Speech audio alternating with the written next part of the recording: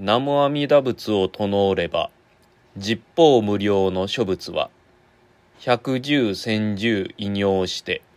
喜び守りたもうなりと。南無阿弥陀仏、南無阿弥陀仏、南無阿弥陀仏。本派本願寺ロサンゼルス別院の駐在の開教師村上響です。この度のご法演では、当たり前のことがわからないというテーマで阿弥陀様のご本願のお取り次ぎをさせていただきたいと思います。ある禅のお坊さんが木の下で座禅をしていました。そこに子供がやってきて尋ねます。お坊さんはいっぱい修行を積んで知識もたくさんあるのに、なんで木の下で座禅をしているのですか？わしは当たり前のことがまだわからないから、今も仏教を学んでおるのだ。帰ってきた返事を聞いてもピンとこなかったその子供は、納得がいかないままその場を去ってしまいました。当たり前のことに私たちは悩み、迷い、それらに苦悩します。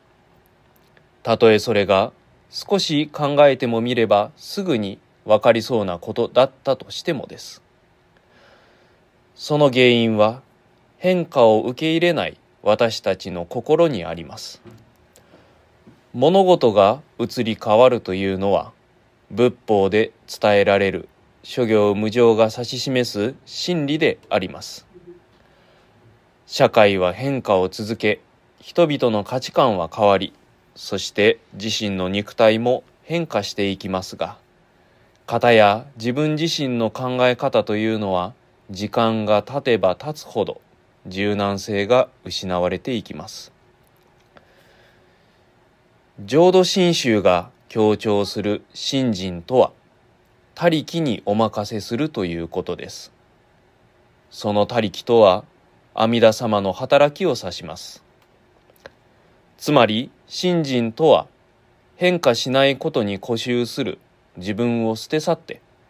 しかるべき方向に身を定めていただくことではないでしょうか。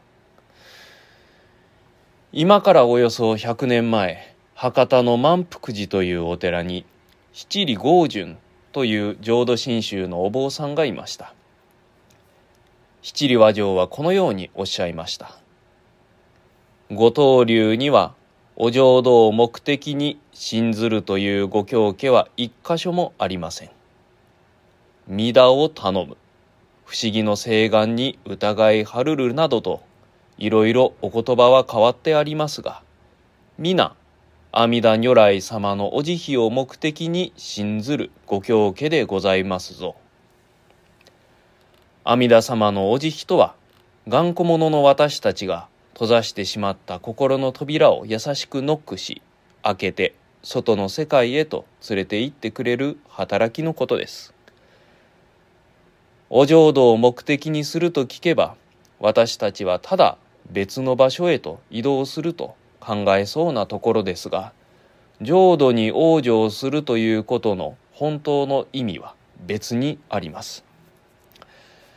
仮にもしお浄土がただの目的地であるのならば、西の方から行ったって東の方から行ったって最終的にお浄土にたどり着けさえすれば良いということになります。しかしお浄土があえて西の方角と定められていることの意味は、私たちが迷わないため、好き勝手な方向に向かって道中不安にならないためです。最初からルートが定まっているのですから、その通りに進めば良いだけのことなのに、やれ私はこの道が好きだから、